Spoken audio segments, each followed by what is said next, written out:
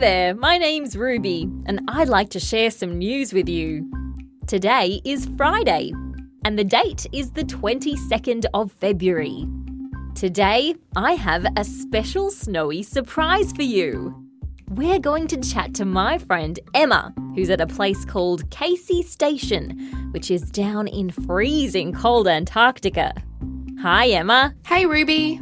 So tell us, why are you at Casey Station? I'm here because this week, Casey Station is turning 50. That means it's been 50 years since this station was built. Ever since then, scientists have been coming here to do experiments. Wow, that's amazing.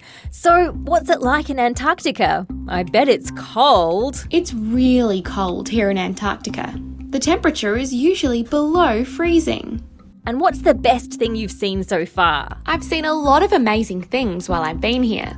I've seen penguin colonies, leopard seals and weddell seals. I've seen icebergs, and the other night I even slept out in the snow in a tent. Sounds like fun. Well, I hope you get home safe, Emma. Thanks, Ruby. I'll see you soon. And happy birthday to Casey Station.